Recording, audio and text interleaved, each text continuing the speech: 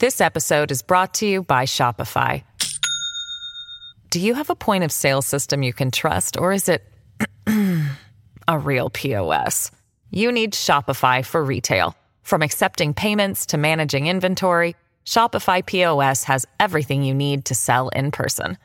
Go to shopify.com/system, all lowercase, to take your retail business to the next level today. That's shopify.com/system. Hello, everybody. This is Marshall Poe. I'm the editor of the New Books Network. NBN listeners like to read books and buy them. So we thought we'd tell you that right now, our friends at Princeton University Press are having a remarkable site-wide sale. You can get 50% off books, including ebooks and audiobooks, with the code 50, F-I-F-T-Y, at checkout until May 31. You can save some real money on Princeton University Press books. I encourage you to go there and check it out. Welcome to the New Books Network. Hi, everybody, and welcome back to New Books in History, a channel on the New Books Network. I'm Holger Drössler, the host of the channel. Today, we'll be talking to Joy Schulz, professor of history at Metropolitan Community College in Omaha, Nebraska, about her new book, Hawaiian by Birth, Missionary Children, Bicultural Identity and U.S. Colonialism in the Pacific, published by the University of Nebraska Press in 2017. A little bit about the book. Schulz's book, Hawaiian by Birth, talks about 12 companies of American missionaries who were sent to the Hawaiian Islands between 1819 and 1848 with the goal of spreading American Christianity and New England values.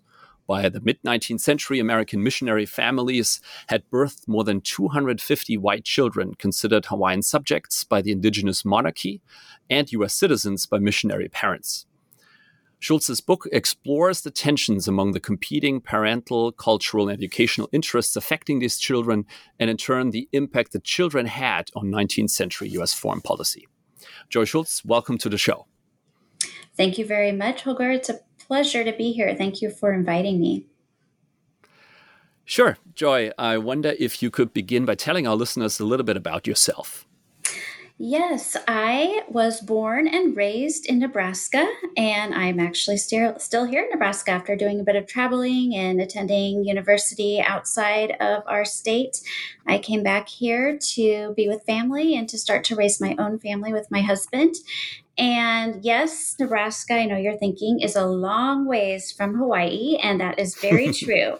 And so you're probably wondering why I'm writing a book about Hawaii. And I do have some wonderful mentors in my life at the University of Nebraska at Lincoln that I want to mention. And the fact that they were in my life at the exact time that I was pursuing my doctorate it's providential, and it helped me immensely to feel like I was on the right path in pursuing advanced education, even in the very center and heart of the country.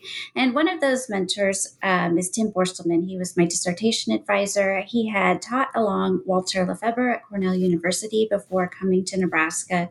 And if you know Walter Lefebvre, who just recently passed, he is one of the foremost scholars in what is known as the Wisconsin School of Foreign Relations History. And Margaret Jacobs was another one at the University of Nebraska. She is a recent recipient of the Bancroft Prize. She wrote White Mother to a Dark Race.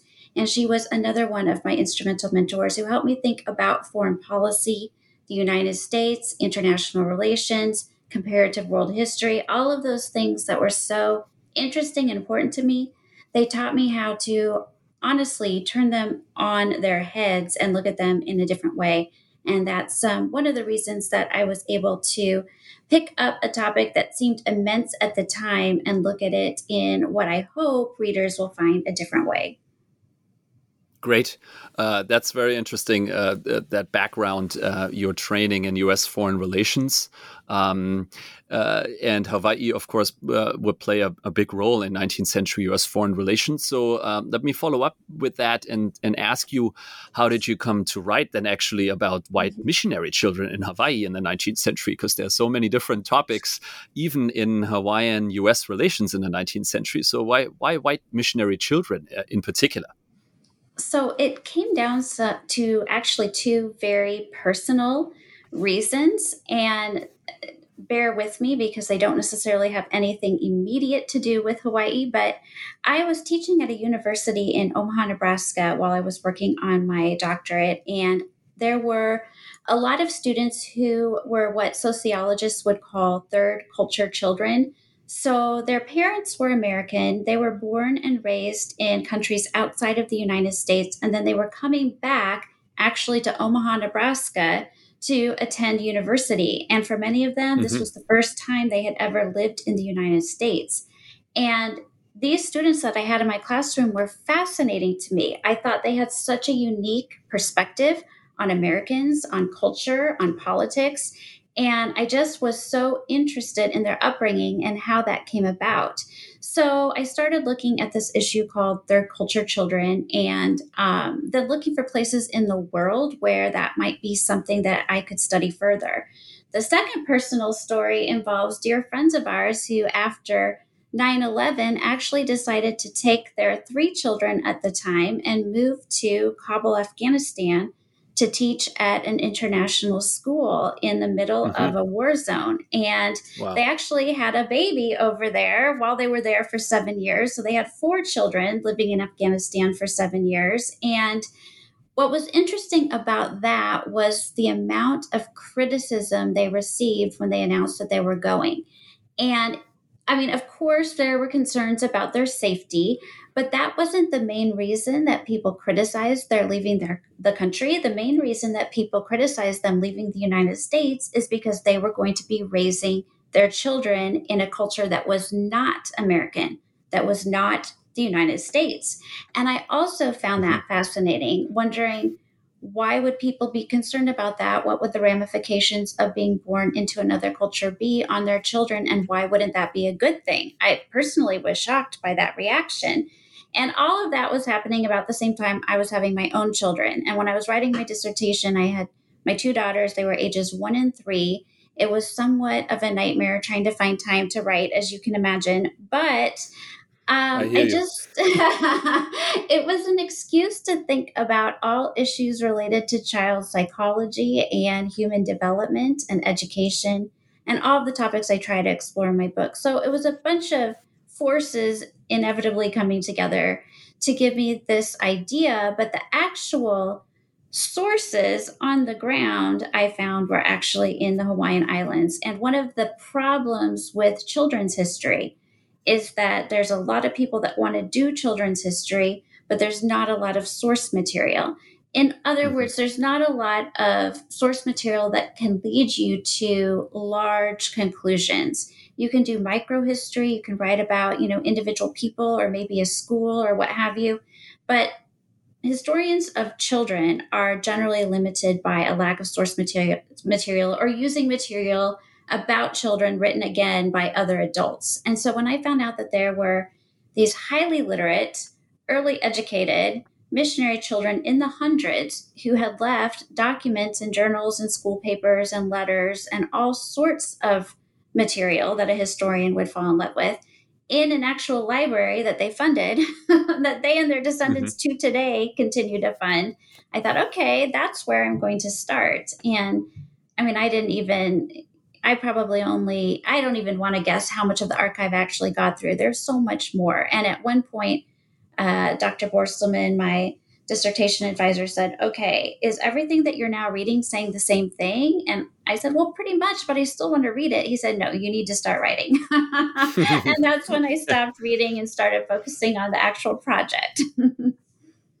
That's a good time to start writing, because it's a good sign that you've kind of exhausted that particular source base, at least for now. That's great. So that took us right to Hawaii already then. So tell us a little bit more about the general topic, the time frame, some of the numbers involved, and mentioned over 200 of these white missionary children born in the first half of the 19th century. Tell us a little bit more about what their experiences were like, why New England missionaries actually, went all the way to Hawaii in the first place. Let's start there.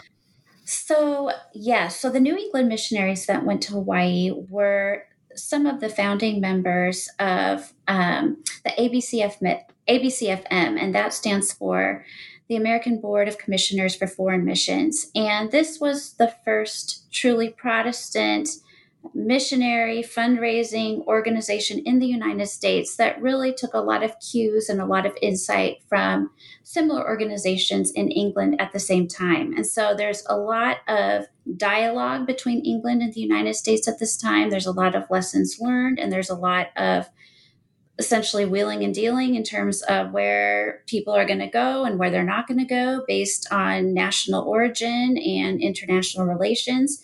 But the ABCFM had had some early failures in the American West, and their initial hopes were to essentially evangelize Native Americans living in the Western United States, and then maybe train travelers, so visitors to the United States, in evangelical missionary principles and send them back to their home countries. And in Hawaii, that was the plan until one of the earliest Hawaiians who had traveled to the United States for an education actually died a very untimely death, and prompted essentially the ABCFM to say, okay, we're going to go. We're going to go in his place because he couldn't. And of course, he fell, like many Hawaiians, to foreign diseases that, Native Hawaiians had no immunities to protect them from.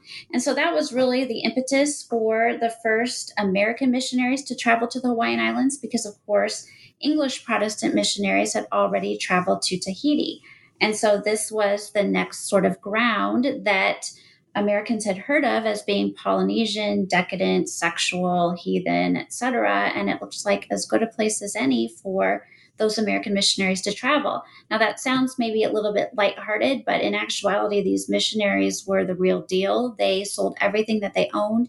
They paid back all debts. They got married if they weren't married, because the ABCFM would not have allowed them to travel as single males or females. And so they were serious about traveling to the Hawaiian Islands and never returning to the United States. And it was a 6-month trip there, and letters took 6 months to get back to family members. And so they were serious about moving their entire lives, their livelihoods, to the Hawaiian Islands. Right. So we're in the early 19th century at this point. In the 1820s, I think, is when the first New England missionaries arrive in Hawaii.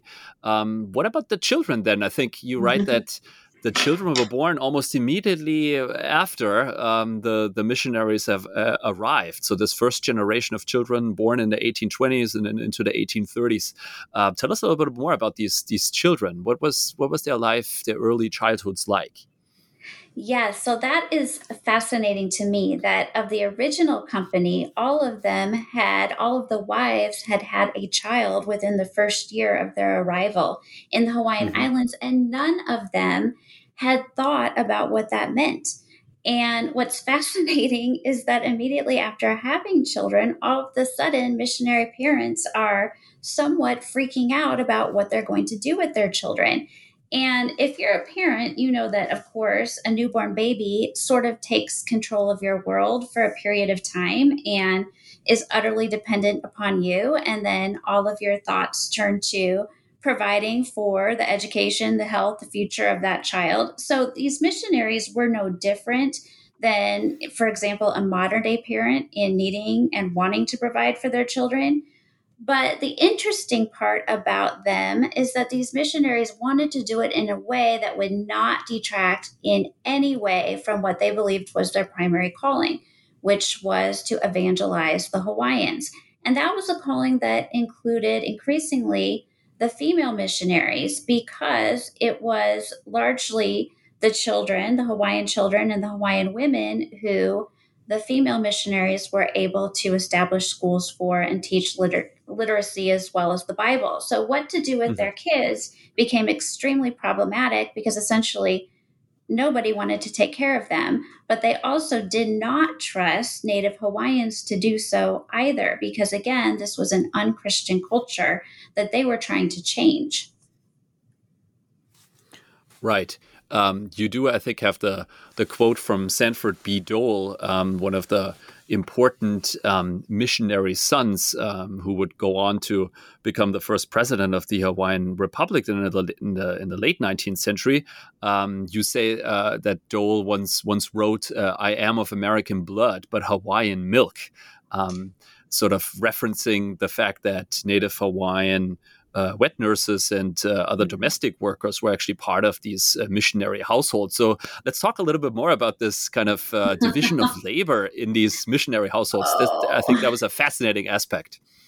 So let me just say that some of the problems with this topic from the outset, and it was such a wonderful book to write, but I'm going to just acknowledge up front that I'm not Native Hawaiian, and who writes for Native Hawaiians today is an extremely political and contentious topic. So I was very much aware of that going into the project. I'm also not a missionary, and I'm not a scholar who is frequently recognized or published in what would be considered, church history or missionary history. And I was also very conscious that was probably not going to happen with this book either. And so I wanted to be respectful of all of the different aspects of this project that I wasn't representing, while I was trying to essentially do something new, which was, in my mind, giving the children their own voice from almost the time of, their early learning, if not a little bit before, all the way through adulthood.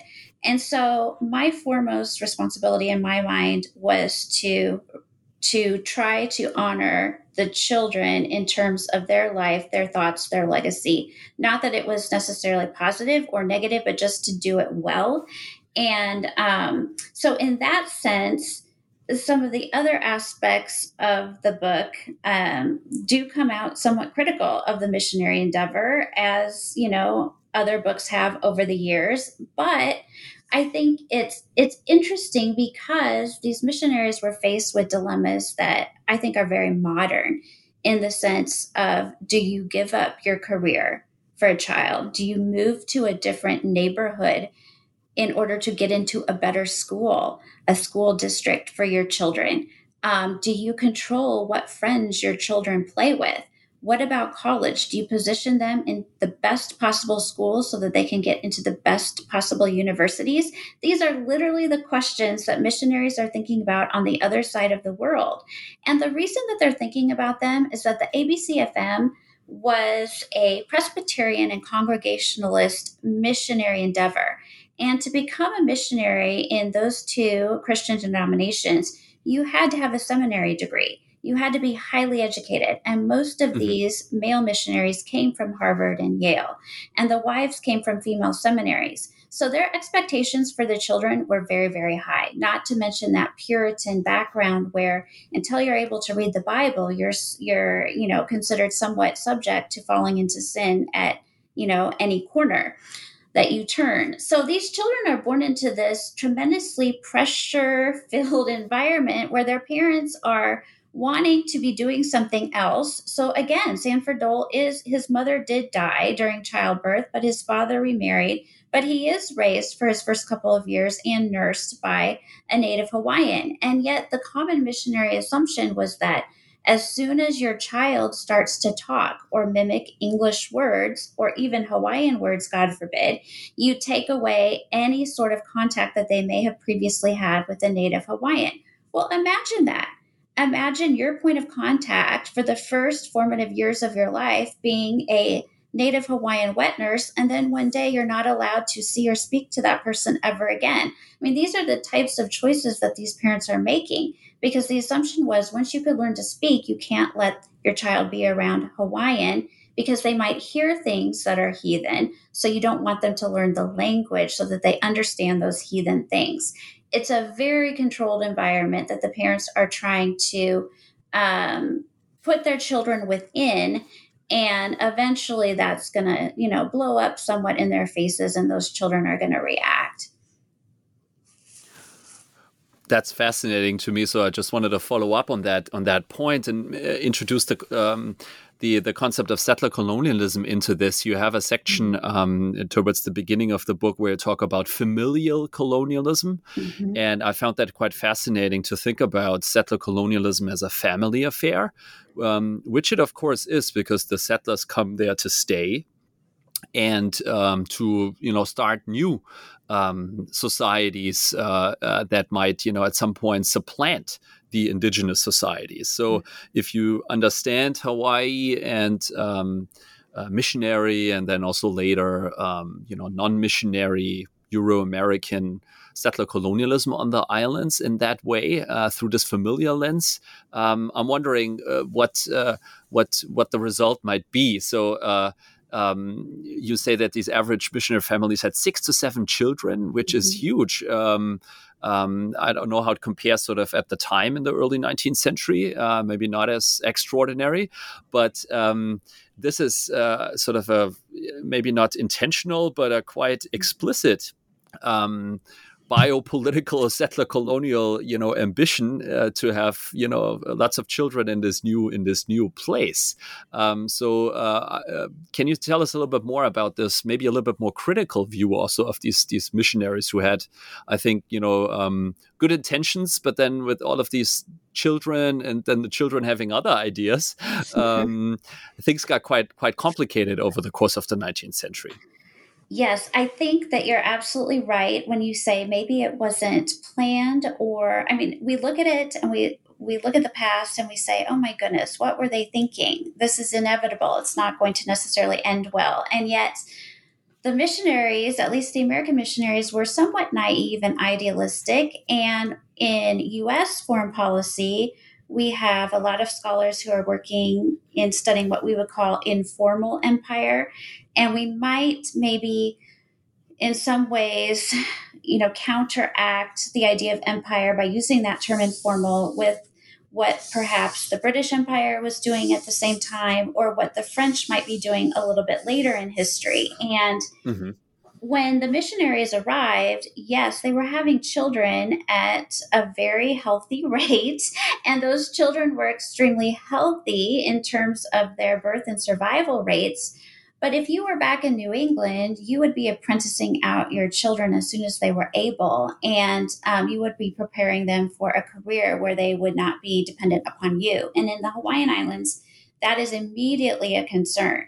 It's where are they going to work? How are they going to get paid? How are they going to be trained for a profession? And if they don't want to be missionaries and want to go back to the United States and they're uneducated, what's going to happen to them? So these are things that they did not consider before they left. And all of a sudden they become huge issues. And the parents are somewhat, I think they're actually pretty honest about this. They're like, we don't want our children to necessarily pay the price for our sacrifice. Why should they have to sacrifice their futures because we've chosen this particular lifestyle? And it's an interesting question because the missionaries were not necessarily going to give up their lifestyle, but they really wanted society. And by society, I mean the Hawaiian Kingdom. But they also wanted society, meaning the ABCFM board and donors to take care of their children for them. And so the foreign policy implications is that while the missionaries did not start out wanting to be settlers in the sense that they were content to be considered subjects of the Hawaiian monarchy, they didn't own land. They were gifted particular portions of land to use by the king. They didn't question those issues. They weren't trying to change the government until their children started to become at an age where they became worried about their ability to provide for themselves. And then you have questions like, shouldn't they be able to own land? Shouldn't they be paid a wage? Shouldn't they have a better school system than the indigenous schools here? Because those are really Hawaiian language schools. And our children need to be educated in Greek, Latin, Hebrew, and English. And so you have these dichotomies that the missionary parents, while they're so stressed in all their letters about the futures of their children, don't really seem to grapple with the implications as they extend to themselves, if that makes sense. This episode is brought to you by Shopify. Do you have a point of sale system you can trust, or is it a real POS? You need Shopify for retail. From accepting payments to managing inventory, Shopify POS has everything you need to sell in person. Go to shopify.com/system, all lowercase, to take your retail business to the next level today. That's shopify.com/system. Right. So this is one of your central arguments, that the white missionary children paved the way for U.S. colonialism in Hawaii. And I just wanted to have you speak more a little bit about that. The children end up, I think this generation of these missionary children is fascinating because, as you said, they haven't been studied as much, but they have a lot of things in common in the sense that they support U.S. annexation towards the end of the 19th century then, because partly out of familiar reasons, that they believed that the U.S. had abandoned their parents and left the missionary project incomplete, as you write. Tell us a little bit more about that. It's a personal story for the families themselves. Some parents were kind of disappointed that their children wouldn't become missionaries themselves. Very few did. But then this kind of first Hawaiian-born generation of children had their own ideas.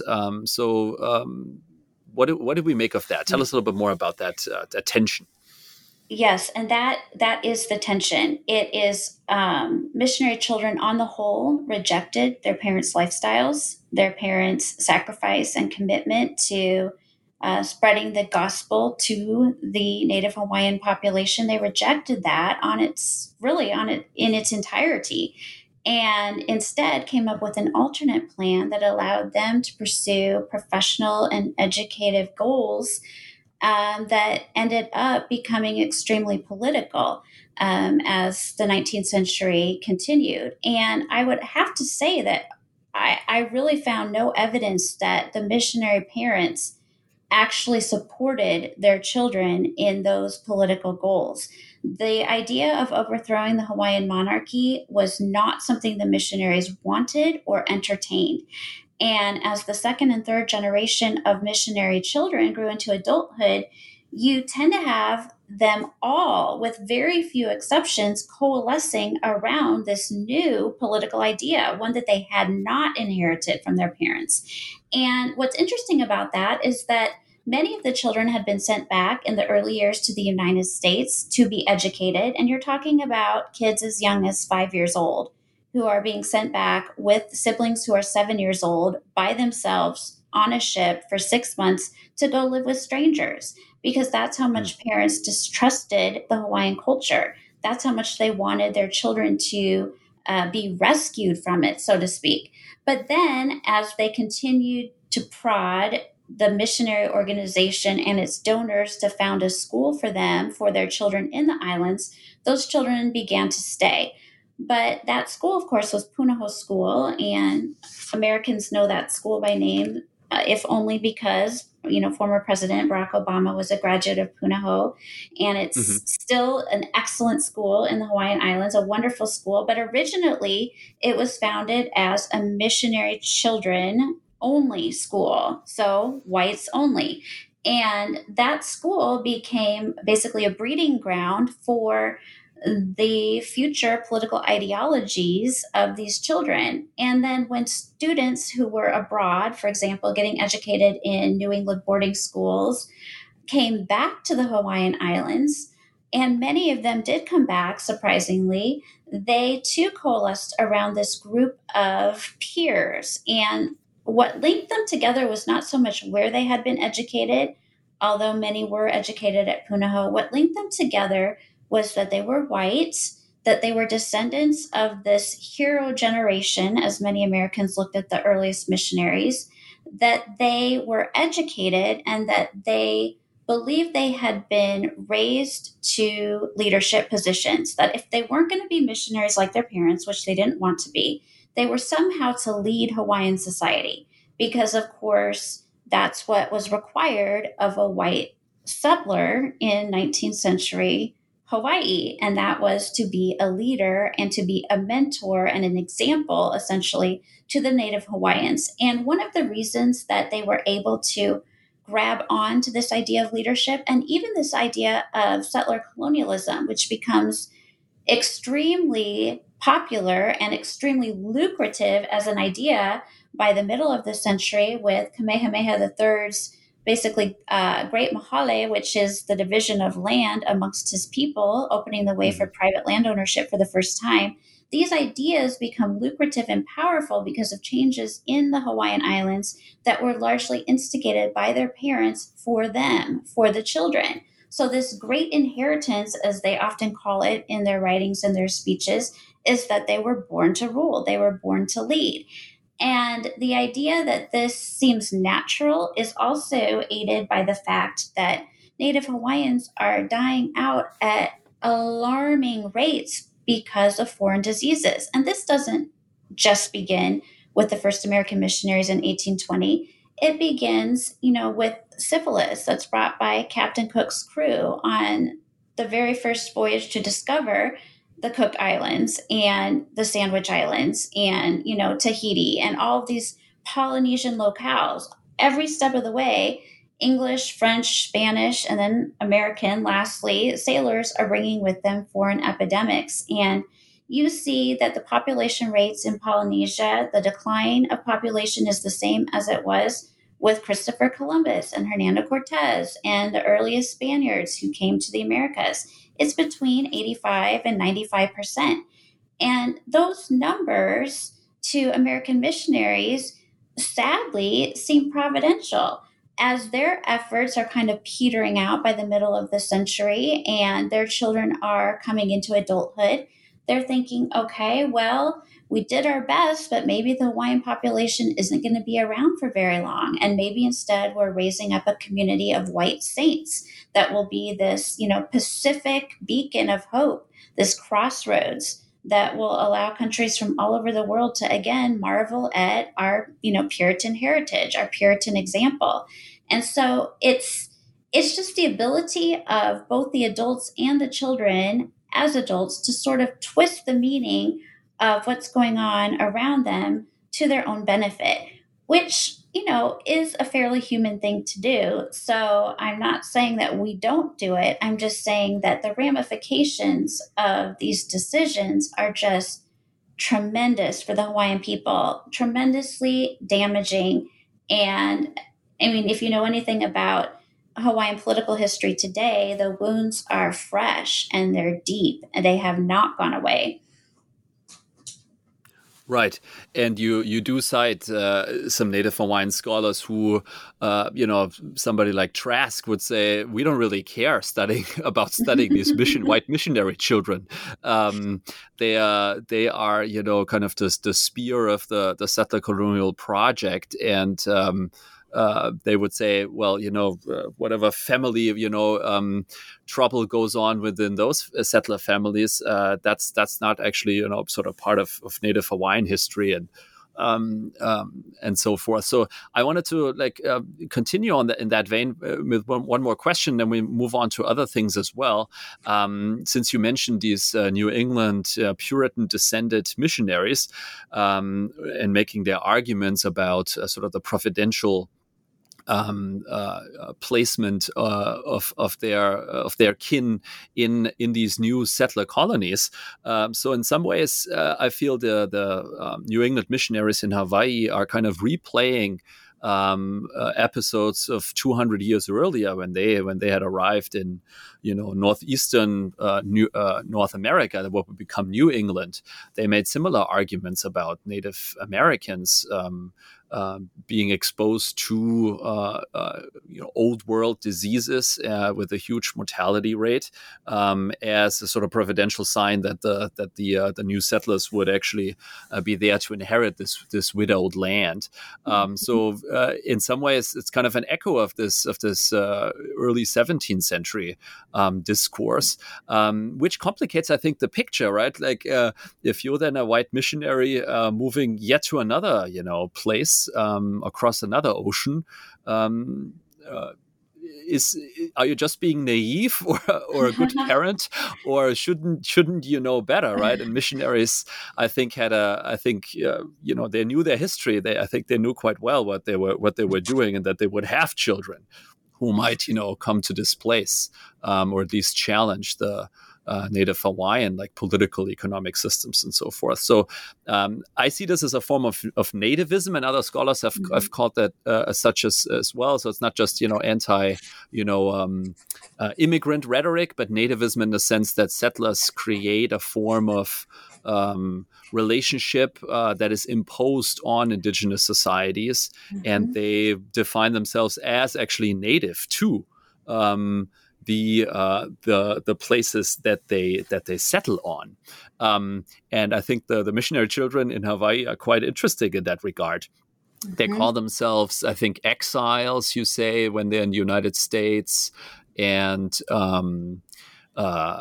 expatriates, strangers, and Hawaiians, as they are in the United States. So that's, I think, a good piece of evidence to say that they're actually sort of imposing their own identity on Native Hawaiians, calling themselves Hawaiians. So what do we make of that? I mean, do they have a right to do that? Or they're also bicultural, you say, right? That's part of the subtitle. Where do you come down on this tricky identity question? I think that nativism is a great term that you're using. I would qualify it in this particular instance in several ways. First of all, you brought up Trask, and you're right. And I don't expect, someone who is writing from a Native Hawaiian perspective about issues that are of critical importance to Native Hawaiians today to care about what a white child might have said 200 years ago. I very much understand that point of view. However, my point is that I'm writing children's history. And if we believe that children, when they're born into this world, deserve equal opportunities and dignity like every other human being, then we can't necessarily say, well, the sins of the father or mother, should fall upon the child. That's not really the way we view children. And so if that's not the way we want to view fellow human beings, then we probably shouldn't do it in the past to these children either. And so that's why I look at, so how did they become this way? And what were the educative and familial factors that allowed them to become racially superior in their thinking towards people that they grew up with. And so those were some of the questions I was looking at from an educated perspective, because I don't believe that just because your parents are settler, colonialists, that you yourself necessarily are born a settler colonialist in mindset. It has to be taught at some level. And so that was one thing that I was trying to get at. Where is it taught? How is it taught? And are there children that resisted? And that became a fascinating part of the study. The other issue that I would say that arose is this idea of this very idea you're talking about, nativism, but also if we broaden that a little bit and we talk about citizenship, because under U.S. law, there is a good percentage of these children who are born in the Hawaiian Islands to American parents who, under a quirk of the law, which was not corrected until the late 19th century, they were not U.S. citizens. They were not Americans. And their parents didn't know that. They didn't know that there was this legal loophole that excluded their children from citizenship. And what they did know was that they didn't want their children taking the oath of allegiance to the Hawaiian monarchy. And the Hawaiian monarchy viewed anyone born on Hawaiian soil to be a subject of the king. And so you have all of these factors at play where the children are born Hawaiian subjects, regardless of whether they take the oath of allegiance. And yet the parents are like, don't take the oath of allegiance. And then the parents are sending them back to the United States to be educated, but technically they aren't U.S. citizens. And when they go back to the U.S., they aren't treated as U.S. citizens. And it just makes me wonder if you were a child, let's say, you're 10 years old in this situation or 14. And I know concepts of age are different based upon, context, and that's a whole other historical inquiry. But let's just say Mhm. you're in your formative years of learning who you are, gaining your identity. These are pretty big questions. Not knowing what your nationality is, for example, not knowing whether or not you're going to ever return to see your parents again. Most children left the Hawaiian Islands to go to American schools thinking they might never see their parents again, and some of them never did. So these are big questions that definitely impact um, your psyche. And I think that from the literature, from the actual primary sources that I looked at, I can show how those formative experiences absolutely manifest themselves later in life as political actions. And most dramatically, the overthrow of Queen Liliuokalani in 1893. Right. That's towards the end of your time frame. So you do cover the entire 19th century. I wanted to ask you about Punahou School that you mentioned already. You have an entire chapter devoted to it, chapter 3, and I found that quite interesting in terms of the curriculum. An emphasis on manual labor. Students called it punahoho, and temperance, and also kind of the model then for people like Samuel Chapman Armstrong to use a similar focus on manual labor in his own school. Then after the Civil War, the Hampton Institute in Virginia. So, can you tell us a little bit more about Punahou? Who founded it? What was the school like, and what role did it play in socializing the missionary children into particular political views vis-a-vis the Hawaiian monarchy? Mm-hmm. I think Punahou was critical. Punahoho, because they had to get up, at the crack of dawn and go hoe the vegetable garden. Punahou was not necessarily funded by the ABCFM. It was land and missionary laborers diverted from what they had been sent to do, or in this case, the land given for, in order to provide space for their children to be educated. And so Daniel Dole, Sanford Dole's father, and his wife Emily were sent to the islands to be evangelical missionaries to the native population. And instead, the parents said, nope, we're building a building and we're going to put you in this building and we're going to send our kids there. And would you be their first teachers? And so basically, parents were fed up with a lack of educational structure for their children in the islands and went about it themselves. So it was very poor, meaning they had to grow their own food. It was supplied by whatever the parents could divert from their other, children who were too young to go to school, for example. And it's just, yeah. So Punahou had very, very humble beginnings, and yet the curriculum was considered superior to the native schools because it was in English. And there was that traditional Greek and Latin, that classical education that would prepare young boys, especially, to go to New England seminaries. And it's just okay. So, I mean, we haven't much talked about race theory in the 19th century, but it's just so fascinating to me that you have children who are starving, literally starving. In fact, some of the day scholars who didn't have to board at the school because they lived in Honolulu where the school was, they would go to their lunch boxes at lunch and they would be empty because children had stolen all of their food throughout the morning because they weren't actually getting enough to eat. And none of the parents want to say anything about it because they don't want the school to close. They're so terrified of their children not getting a classical education or having to go to school with Native Hawaiians. So you can imagine what some of those discussions in the dorm rooms at night might have been. I mean, I can't even imagine going to a school where you're not even fed properly. You have to get up before daylight and you have to work outside until the first star appears in the sky because you are literally growing the food that's going to keep you alive.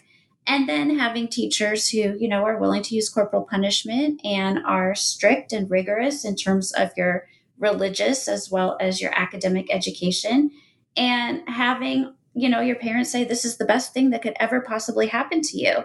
It's just a fascinating thought to me. And the letters that are written by the children attest to the fact that they were not that impressed. They were not that enamored by what their parents were forcing them to do. And there was bullying, and there were problems, and there was reaction against teachers.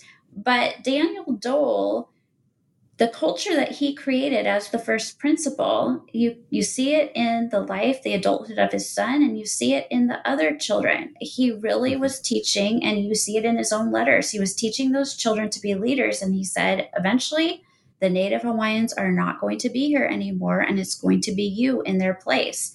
And he taught that. And that's not what their parents would have wanted them to be taught, I do not think, based upon their own letters. But that is what he taught, and that is the message that was received. And those children grew up, and from Punahou, they established organizations that still exist today to keep the descendants of American missionaries to the Hawaiian Islands connected, no matter where they are in the world. And those connections were strong, and those connections in the 1890s became critical to the political response to Queen Liliuokalani. So I think Punahou is one of the most important pieces in the whole book, to be honest. Right. So it's at the center of the book, and an important kind of socialization institution for the missionary children. I wanted to end by kind of taking a step back and thinking about children as a subject of historical study. Since you mentioned your book is, you see yourself in your research as contributing to the history of children. And I found it quite fascinating that you are trying to, I think, successfully show that children exercised constrained forms of agency early on already during their childhood, adolescence, and young adulthood. And this generation of missionary children was quite active throughout the 19th century and had a political force behind them, as we talked about it. But you also write about children being instrumentalized and objectified and projected onto. So I just noted a few words that you use to describe children. You call them commodities, natural resources, an imperial space, or a field of empire. So I found that quite interesting to think about children as not just human beings, but also discursive objects in some ways for different players. And then as they grow into adulthood, into a sort of increased agency, and as particular the white missionary children, they can also define themselves and pursue their own political goals. So I want you to reflect a little bit more on this kind of access to this slice of American and Hawaiian history through the lens of children. Well, whether the missionaries understood what they were doing or not, and I think ultimately they did, and I think that comes out in the evidence, at every opportunity for economic or political gain, the missionaries used their children as the example why they needed a political change, why they needed the monarchy to respond to this request, or to create a legislature here, to divide up the land and sell it here, to allow, children to be considered for these positions or those positions. And it's just fascinating how often children become this argument that it's hard to defeat. It's hard to defeat that children don't need clothing and education and food. But that's exactly what the missionaries did when arguing back to the ABCFM that they needed money. Rather than not being paid, which was what they had been sent out under the assumption that they wouldn't be paid, they're now asking for salaries. And then they're asking for more salaries. And then they're asking for land. They're asking for the ability to be missionaries and tradesmen, missionaries and advisors to the king, missionaries. So it just goes on. And it continues. Once you get a little bit, then there's something else that you need. And then there's something else. And then there's something else.